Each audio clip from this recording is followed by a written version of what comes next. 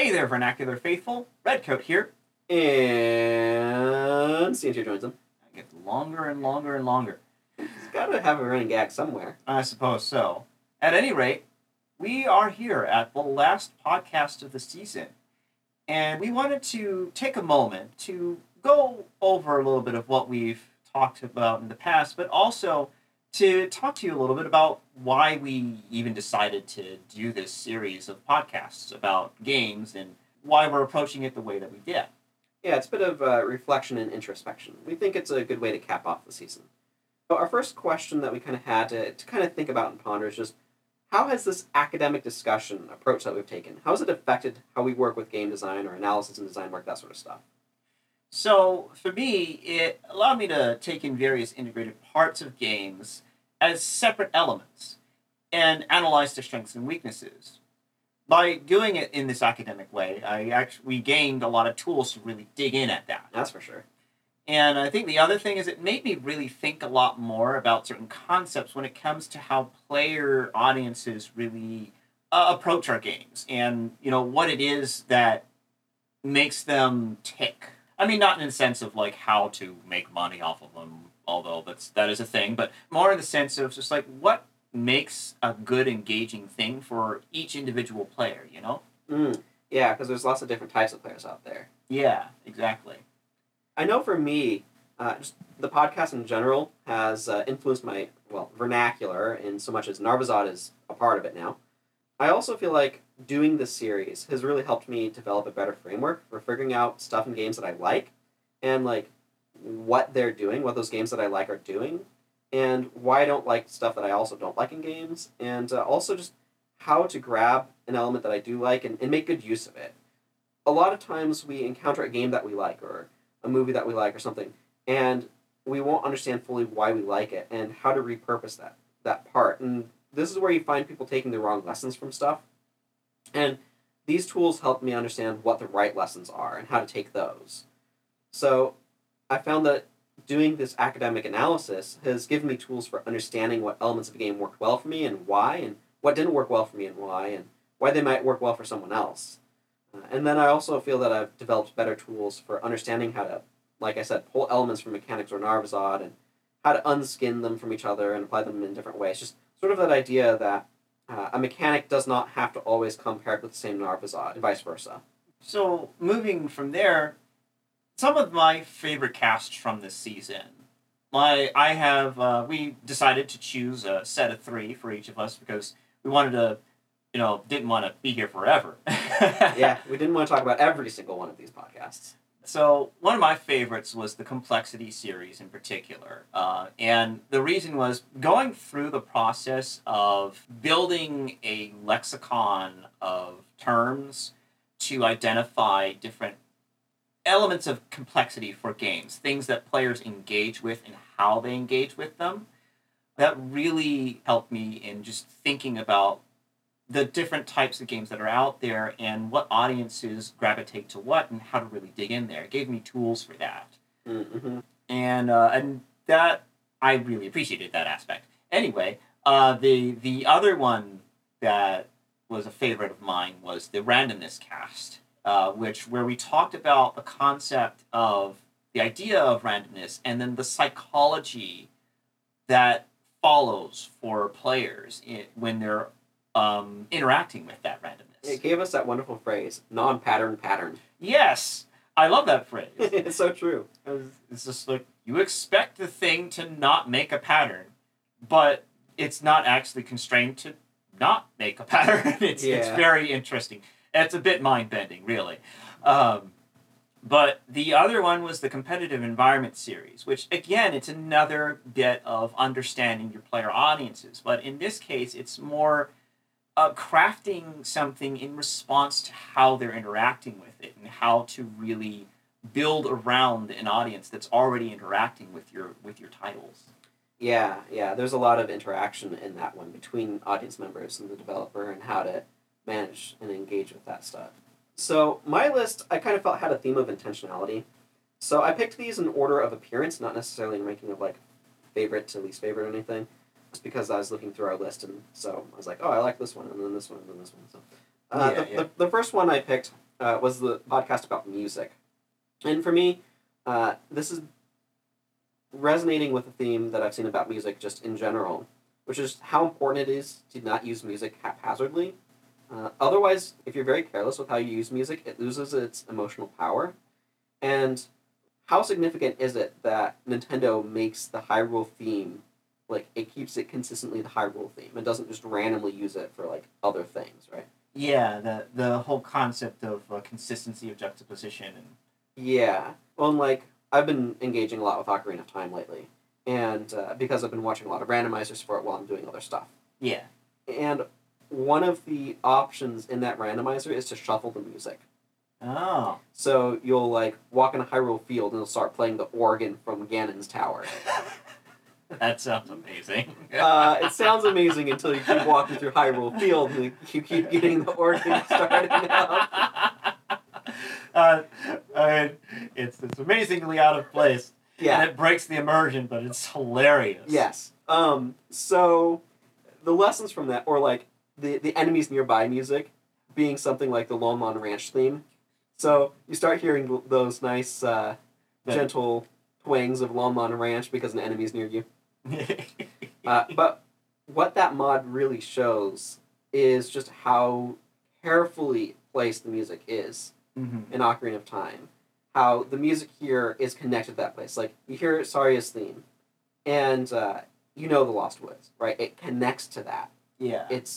And that sort of wedding between music and locations, that tight thematic Mm-hmm. work that they do, is just, it's so important to making that music so memorable and something that brings up memories too. It's not just that you remember the music, it's that the music has memory connected to it. And so we really dug well into like how to do that sort of thing in the music cast, and I think that was really significant from that one. The next one that I selected was the one on crafting systems. This one for me was just really interesting from the standpoint of analyzing from a meta sense, or specifically analyzing an instance, but in a meta sense, just making sure that things properly fit the role that they're meant to serve. Because in that, we dug into how, with crafting systems, you have to understand how integral it is to your game and how well connected it is into your game versus like how much it's kind of like a loose thing hanging off the side or whatever. It's like, how much are you asking the player to engage with this mechanic? How much are you making it something that they need to care about? And how is that kind of working all together through and through? It was really good for digging into that stuff, where we talked about, oh, well, if your game is about crafting to a higher degree, you need to make sure that the crafting supports it. Yeah. And if it's not about crafting, then you have to make sure you've not made an unwieldy monster that nobody wants to interact with. Yeah. So it was just really interesting from that standpoint. And like, if crafting's supposed to be important to your game, design your game that such that crafting is important, and then make it something that players are happy to engage with. So it's just really interesting from that standpoint. And taking the ideas that we talked about in that one and extrapolating them from crafting more broadly to other systems, I think is something that's useful to do. So it's useful from that meta sense as well. Yeah.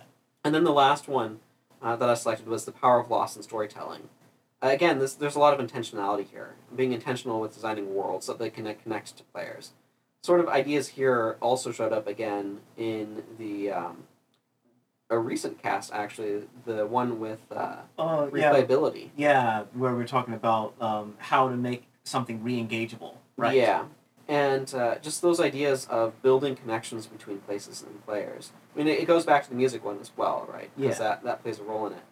And so that one, to me, was really focused in on how do we create stuff that players can emotionally connect to, that develops attachments, that draws players in and makes them care about it. Yeah, for sure. So that's why I selected that one.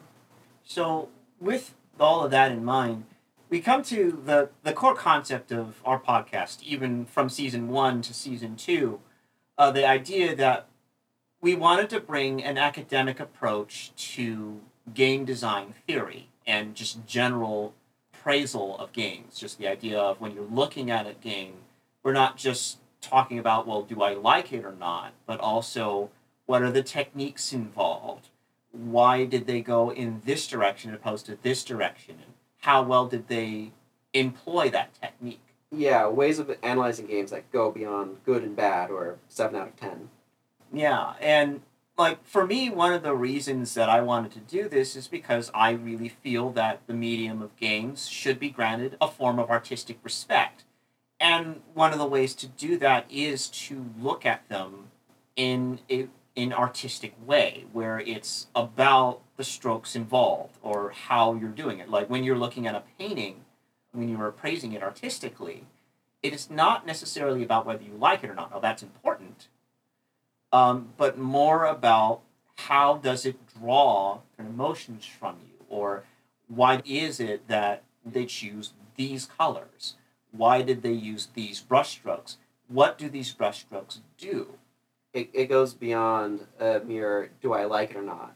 That question is great when it comes to time to determine whether or not you want to put it on your wall. And liking in this sense can be broader than just like I enjoy looking at it. It can be it has emotional meaning to me, right? Yeah. But there's a lot that you can examine of like why.